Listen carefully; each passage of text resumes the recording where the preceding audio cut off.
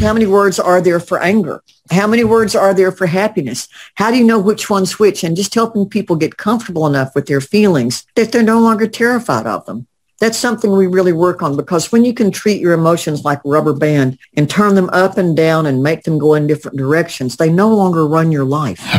Welcome to the My Future Business Show, where we get you in front of your best audience and keep you there. Not only are we interviewing the biggest names in business to help you become even more successful, we're inviting you to book your spot on the show to help you grow your business. So at the end of the call, make sure you fill in the interview application form at myfuturebusiness.com/interviews. Hello and welcome back to the My Future Business Show. Today we are going to have a great deal of fun because I'm on the line with somebody who has just made me laugh straight out of the gate. I'm on the line with the wonderful Elizabeth Power. Welcome to the show, Elizabeth. Oh, thank you so much, Rick. It's an honor to be with you today. Yeah, no, look, Elizabeth and I were talking just briefly, of course, about her background and where she is and what she does for her local community. And I think it's a wonderful tribute to her because the fact of the matter is that there are people around us, Elizabeth, that are not so fortunate or as well positioned as we are they? Absolutely not. And you don't have to be terribly well positioned to help someone else out. Yeah, absolutely. Goodwill gestures are free, they say. The goodwill gestures are free. And my mother taught me that you can always catch more flies with honey than with vinegar. Oh, wow. And I thought I was the only one who used that. Whoa, are you from Appalachia too? I think, Elizabeth, for context, what I'll share with the audience is that you are an international best-selling author, you are a speaker, a facilitator, and a coach. And we are going to take a deep dive into your book, Healer, Reducing Crisis. But before we do any of that, Elizabeth, I'd love to learn more about you, starting off by where you're located. Would you mind sharing a little bit about that with the audience? Not at all. To go from my posterior is firmly planted in an ancient Herman Miller Aeron chair in the office in my home in Nashville, Tennessee. I told everybody that it was going to be a fun call, and there you go. You just got your first taste. So what? Not having been there myself, and I'm sure many in the audience who are listening, what is a landmark around you that either you know or people would know? The Grand Ole Opry. Right. Is one landmark nearby. Nashville is also the home to over 7 institutions of higher education. And we have been called the Athens of the South for a long time. Part of what we've done is that we've built a life-size replica of the Parthenon. Oh, wow. So that we have fabulous large art, and we also have all of these learned institutions, plus we've got country music. And there's also a very vibrant music industry in other genre as well. And those would be probably the 2 things people might know the most, but country music would be the biggest one. Thank you for sharing. Have you always lived there? I have always been here. Mm-hmm. No, I started out in western North Carolina. I started out way up in the hills. Oh, a long way away.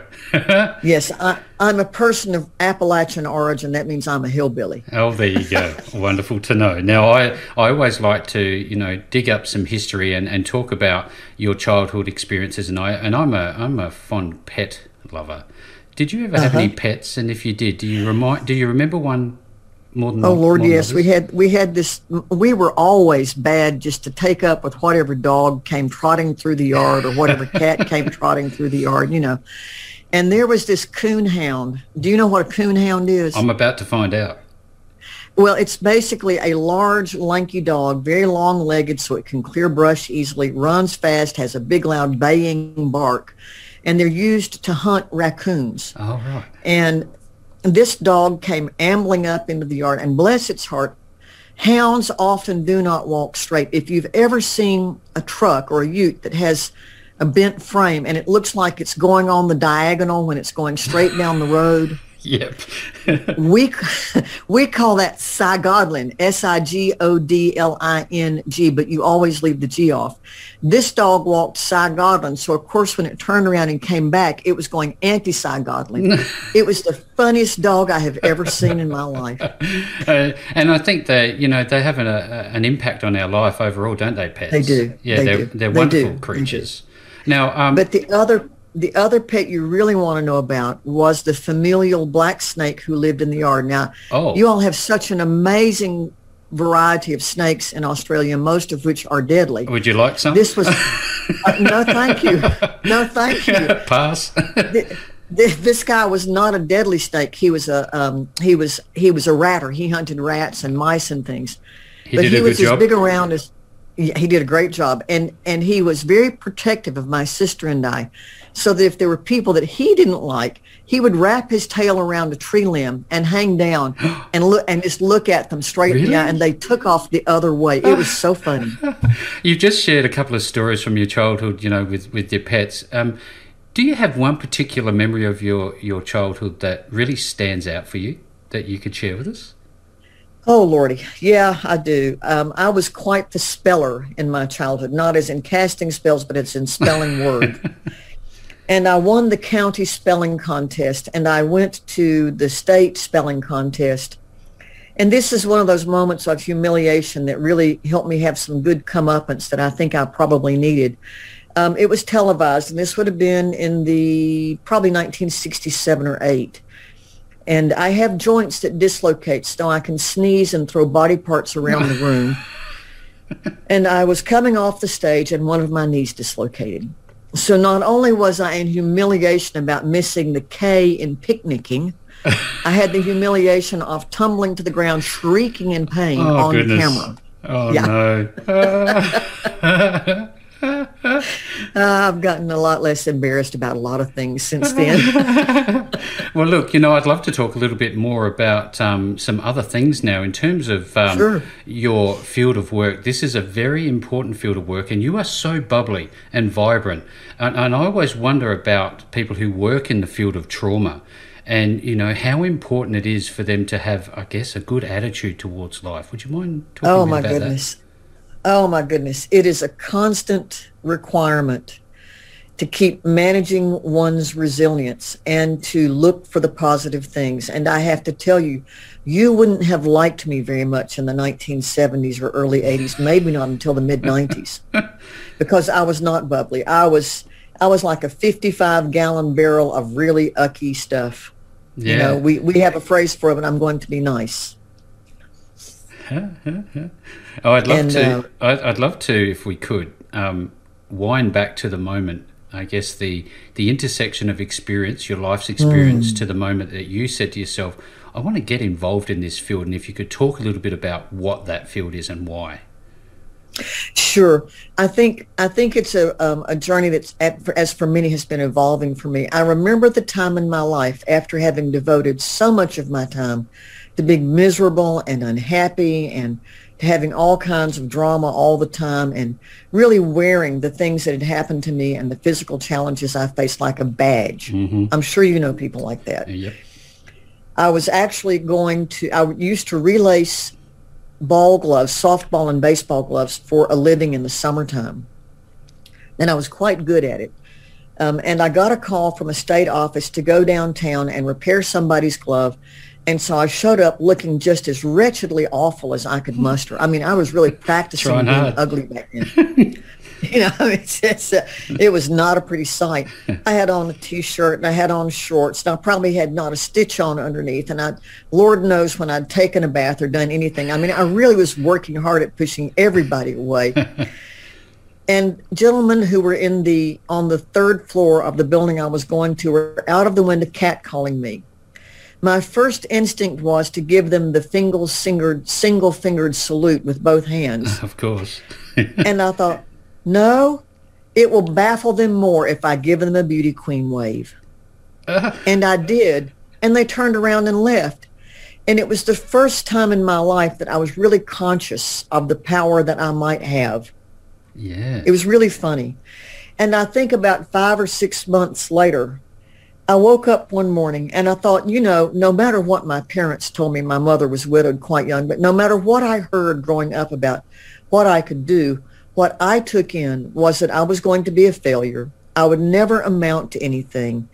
And I'd be lucky if I wasn't dead by the time I was 18, because I was a wild child. Yeah, it's a very common thing, isn't it? To be told you're not going to be much.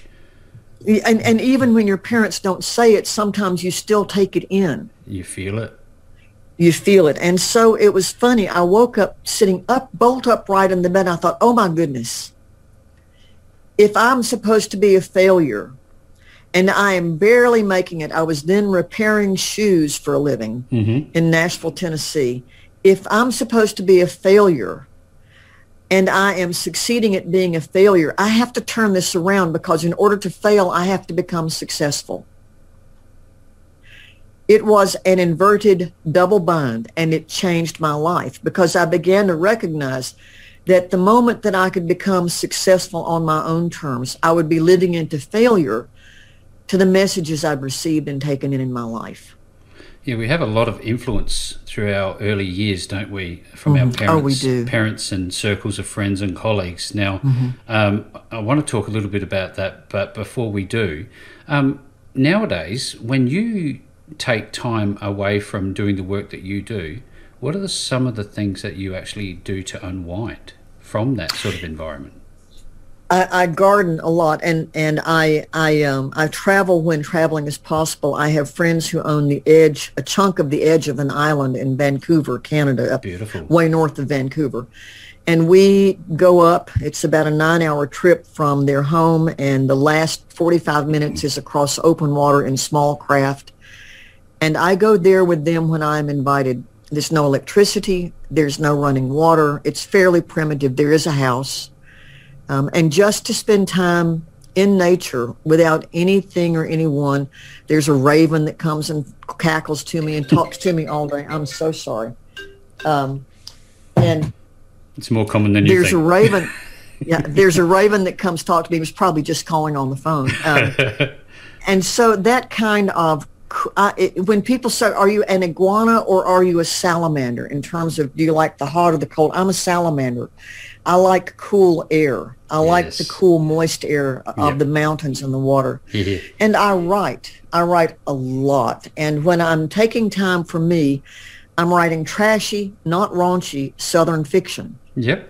Which hasn't been published yet. And that's therapeutic for you? It's very therapeutic. Plus, I love to cook.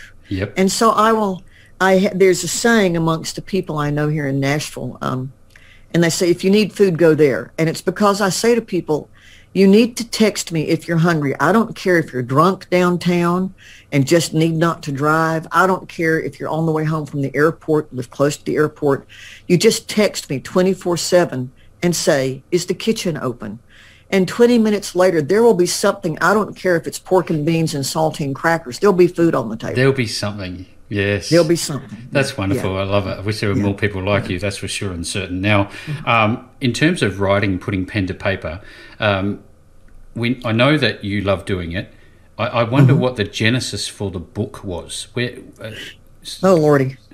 I've been teaching people about trauma and trauma-informed care and dissociation and PTSD and all the things that come with trauma more than 20 years now. And I realized that a lot of the angst that we all feel after difficult things happen, we have medicalized so much of the natural misery of life that normal is just about in something the size of a beer can, maybe even just a lid off a tall boy. And I got to thinking, especially based on my own experiences, because I assure you, I have put several therapists' children through college in my earlier years, and working really hard to get where I've come to. But I thought to myself, how much of what we're dealing with are things that people could learn? Because it doesn't require a diagnosis to learn. And as I began to do the work I was doing and kept teaching and began to talk about some of the ideas and some of the work that we're now seeing in terms of helping people move beyond some of the difficulties they have, it occurred to me that the skills in social emotional learning, which in the States is helping children learn things that in some situations or in many situations they might have learned at home, the skills in emotional intelligence and the skills for moving beyond trauma are all the same. And so I surveyed about 4,000 therapists online, and I said, look, if these skills, how would it help you if your clients had higher levels of self-awareness, self-regulation, social awareness, relationship skills, empathy, and decision-making. And to a person, it would be, the response was, it would be really helpful. It would be really helpful. And so I thought, well, let me see what I can do. And so I began to think about, what is it that I know that's not being represented in the literature? Yeah. What is it that people need to hear that I have to say? And that's where I got the idea for the Trauma Informed Academy to look at, I know how trauma impacts people. I've been teaching it. I teach psychiatry at Georgetown University Medical Center part-time. Yes. I teach trauma informed medical care. It's not like I don't know this stuff. Mm-hmm. It's not like it's out there in the literature. What would it take for me to go beyond and talk about the issues of power and stigma and the history of mental health care and how we can look at doing the simple things to help us manage our feelings better? And so I looked back on my own experience, and I looked back on the work I've been doing, and I created a construct that allowed me to begin writing this series. Yeah, that's fantastic. I wonder, Thank you. Elizabeth, you talked about medicalizing, for lack of a better way to say it, the experience of suffering almost. Right. Yes. Should we be more robust as we go through these experiences and take them on board as just a natural part that will pass of life? I believe we probably should, but here's the thing, Rick. A lot of people don't learn the skills for doing that at home anymore. Right. Where I come from, we wear flat faces. We don't show our feelings. Yeah. And that's because, as it would be perhaps for indigenous people or Aboriginal people or people who are not from there, if I show you my feelings, you might use that information against me. Yeah. And if you think about Asian communities, I'm talking about the Chinese and Japanese and Korean community and Vietnamese communities in particular. Understood. They talk about living behind the face. Yeah. So that the face that you show is the face that people can accept and be comfortable with no matter what you're feeling. And there are elaborate rituals and circumstances under which you may show your feelings. Okay, that's good. If your environment in a culture that is not living behind the face is emotionally safe enough that you can share your feelings, and if your parents can help you learn to be sturdy enough to tolerate the natural discomforts of life that come from death and birth and illness and accident, you probably won't need as much or perhaps any counseling and therapy. But here's the challenge. In any circumstance where there is an economic stream attached to a particular process, that process has to increase its market share. Yeah. I don't care what it is. Yeah. And so it benefits the medical community that makes its living on this suffering to keep coming up with more and more diagnoses. Yeah. I mean, for heaven's sakes, in the Diagnostic and Statistical Manual, Diagnostic and Statistical Manual of Mental Disorders, the DSM-5, whatever it is, if you grieve more than 6 months, it can be diagnosed as a mental illness. Seriously? If your parents have died, or if a loved one has died, that while grief abates over 6 months, it's with you a long time. Why should that be a mental illness? Why shouldn't that be a normal process that we help each other with? Yeah, yeah. And I think about something like ADHD, for example. When I was growing up, there was never even such a definition. Is this is this an example of what you're talking about? It is, because if you take children who have ADHD or even children who have gone to the point of developing what's called a reactive attachment disorder, RAD, those children, when the parents are taught how to spend 15 minutes a day with that one child in one spot, the same spot at the same time every day, there's your consistency and there's your undivided attention from an adult who's acting like an adult. Often those symptoms disappear. Yes. But let me point out some of the contributing factors that make ADD and ADHD such popular diagnoses. When you look at television, and television drives attention span, whatever people like to watch is what they like to watch. But you could go back to Sesame Street and see how Sesame Street studied children to find out how long they could pay attention. And all of their programming was set to that particular link followed by an ad.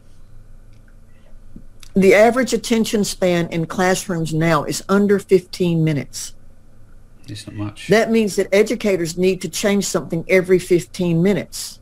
Educational lessons don't do that. Children in many places grow up watching TV, engaging in a lot of media, spending a lot of time on tablets, phablets, computers, and mobile phones. Mm-hmm. And they don't learn to play and get all of their energy outside. And they don't really learn how to attend for longer periods of time.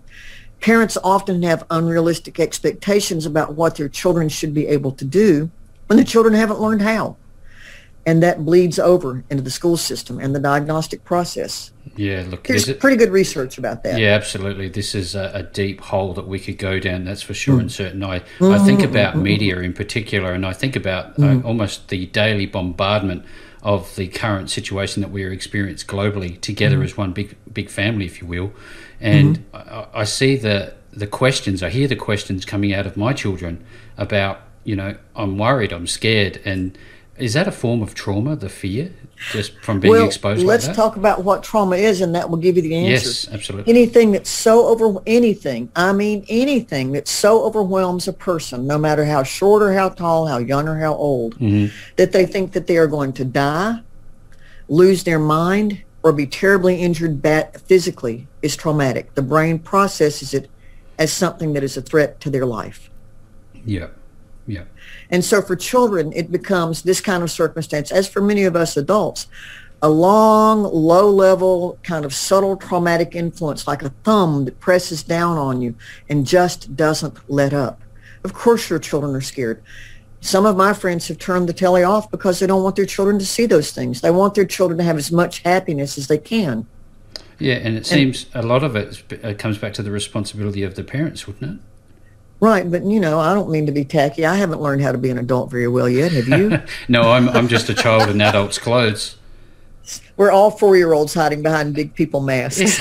Look, and I think that's actually quite an important point, because once we come to recognise that, I think that's the time at which things start to change. Would you agree?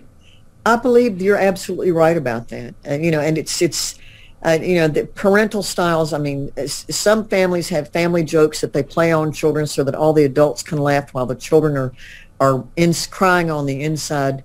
Some families say to children, grow up and act your age, but they don't really know what it means. Yeah. And very few families have, do I really mean that? I think I do. I would say that probably 75% of families may just not have the skills because their parents couldn't pass them on.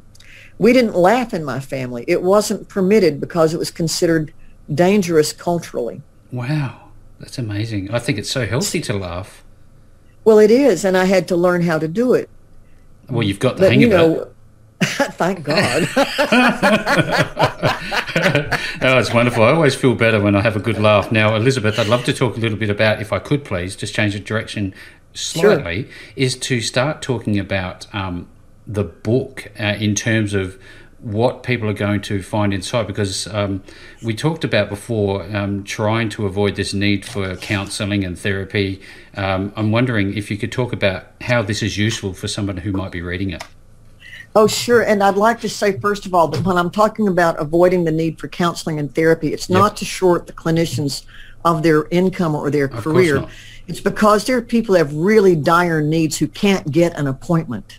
Yeah, yeah. So it's really about reducing the time and the trauma and costs of healing for everyone. What people will get out of this book is first of all, they'll understand a lot more about these things that we call the self-capacities, which a fellow named Kohut named back in the 70s. They'll learn about elastic emotions, how to identify, tips and tricks and tools about how to identify and regulate their feelings so that they're not always, the feelings don't run our lives. Did you all have those invisible dogs on leashes in Australia? Oh, yes. We have them at what we call the Royal Adelaide Show. They sell them. So, yeah, absolutely. Okay, so the Aussies got it too. So if you think about it, a lot of times you're on the end of that leash and your invisible emotions are running you around. That's a great analogy. And this helps people put themselves on the back end and their emotions on the front end. There are lots of tools to help people think about that. Did you know you can even find a map of where people feel emotions in their body online now? I do now. I wasn't aware of that. And it's actually some research out of Finland that's been replicated with people from Taiwan and Finland. And it appears at this point, and notice there's a caveat there, that these are things are universal. It looks like a temperature chart. And if you go out and search for where do people feel emotions in their body, you'll find it. Just look for the images. That's one thing we're really on, is helping people find vocabularies. I remember I taught and still teach clinicians, and I'll say, how many feelings can you name? And they look at me like goldfish with their mouths hanging open. And how many words are there for anger? How many words are there for happiness? How do you know which one's which? And just helping people get comfortable enough with their feelings that they're no longer terrified of them. That's something we really work on, because when you can treat your emotions like a rubber band and turn them up and down and make them go in different directions, they no longer run your life. Yes, absolutely. And then we also work on finding connections. And it's interesting, if you could read my mind, you would hear me thinking about the time I taught in Melbourne, when I was in Sydney. My friends who Chelsea and Kingsley Oldmeadow, who were here for 9 months before COVID hit, who lived in my backyard, and helping them get accustomed to being in the States. Yep. We would find all of these things we have in common, all these memories that we might share that are our connections. And we have so many of these. We don't know about them. I mean, think about it. Have you got pictures of people you love on your cell phone? Yes. When you look at them, does it make you feel better? Yes. Okay. How about playlists? Do you have playlists? Yes. Do they make you feel better? Yes. What a concept. Do you have jewelry that somebody you love gave you? Yes. Does it make you feel better to look at it when you wear it? Now, I'm not talking about the rock that you might have gotten in a DIVORCE and you're proud to wear it because you got that SOB. Yeah. There sometimes are oddly saddened memories that I associate with those types of things.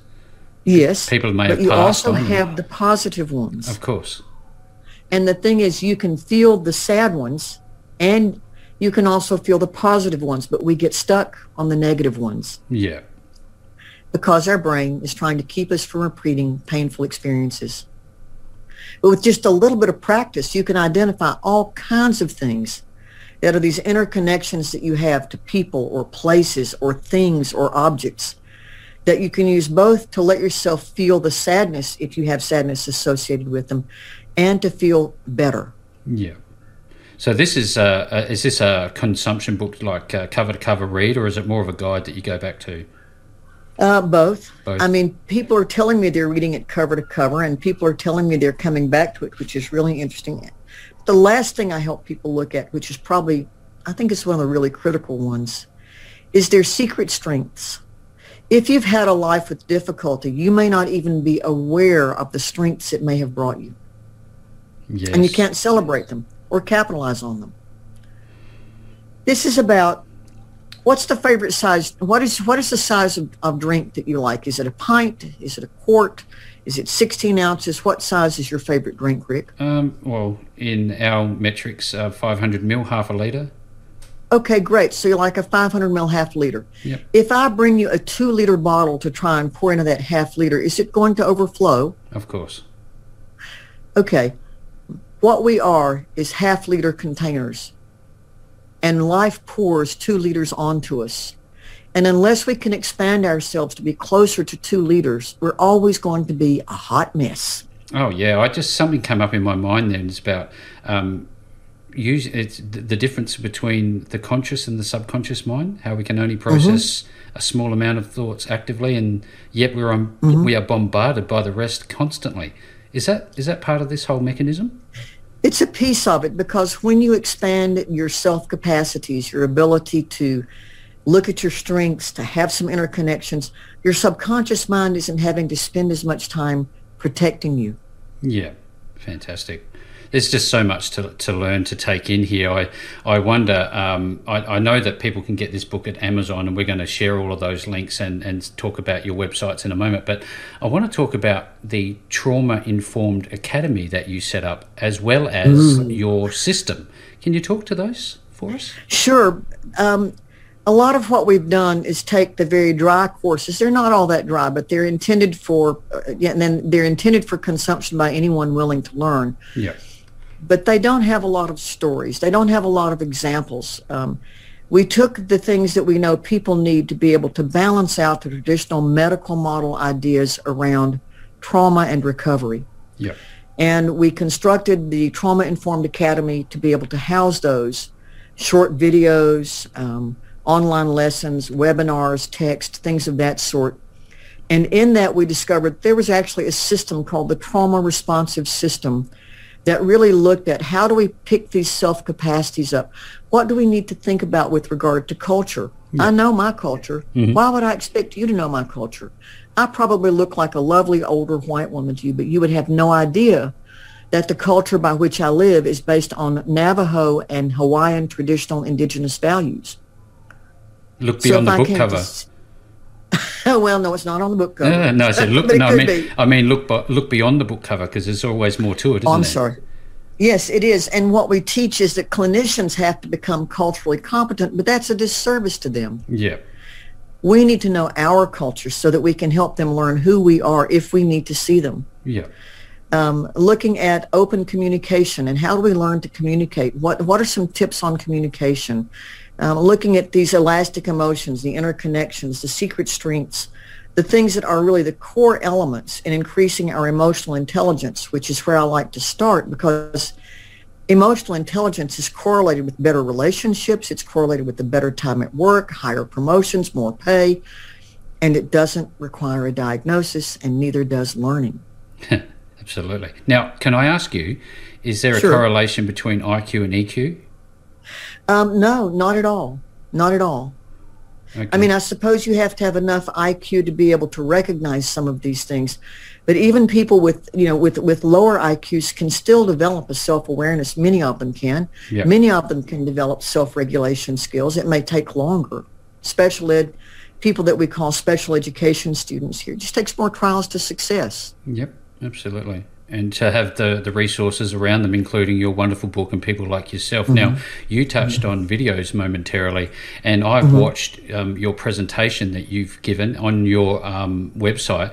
I was inspired by it. It was so short but so punchy. It was a credit to you. It was amazing. Thank you. And that's the work you do on change. Yeah, and when you speak with people, what are some of the topics that you normally will share? What do they ask you to talk about? Oh, people ask me to talk about coping with the human side of change. Right. There's so many change managers in business and corporate, it's not even funny, but we all forget, what does it do to the people? Yeah. And if the people have a hard time, the organizational and the personal change won't go well. So we help people make sense of that, which is what you saw, a very short bit of it. Mm-hmm. We talk about resilience because Lord knows we've got self-care going on at every level. You know, go get a manicure, go out and take a ride, go fishing, go make music.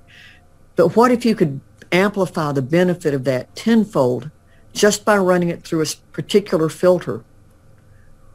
And we use a research base to do that. So we help people jack up the benefit of their self-care. Yeah. They ask me to talk about coping with trauma. They want to know my personal story, including the diagnoses that I've dealt with and come through. And they want to know what qualifies you, in addition to just having a master's in education, to do what you do. Yep. And so it's like, okay, I started out as a shoe repairer, and now I teach at a medical school. How did I get from here to there, and what got in the way, and how did I use it? Actually, the first time I came to Australia, I taught at a conference for people who were working with folks with multiple personality disorder, which is what I was diagnosed with back in '90. Wow. Now, I look at this whole experience and I think to myself, well, I'm now ready. I know that I have some challenges I'd love to get help with.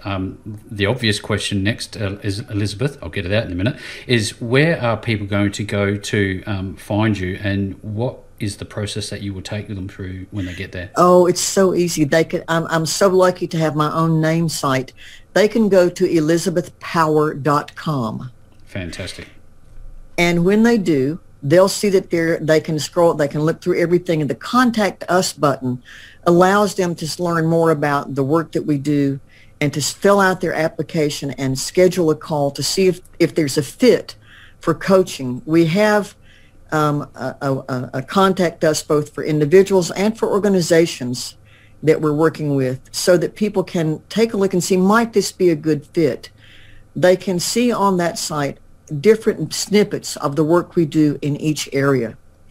And that's really the best place folks can find me. Fantastic. Thank you very much for sharing. Now, is that is that what you're calling the readiness check? Is that what that is? Yes, it is. All right. Yeah. Well, look, everybody who's on the call today, as is normal practice, I will be making sure that all of the links back to Elizabeth and her wonderful processes and everything that she is doing with her book, you can actually find that on Amazon. I'll describe it in the post. No matter where you find this interview, you will find all of those links. And with all that being said, Elizabeth, this has just been a fantastic call. Thank you so very much for spending some time with me on the show today. Oh, thank you, Rick. I really have enjoyed it, and I wish you the best of everything in your work, and let me know what I can do to continue to support you.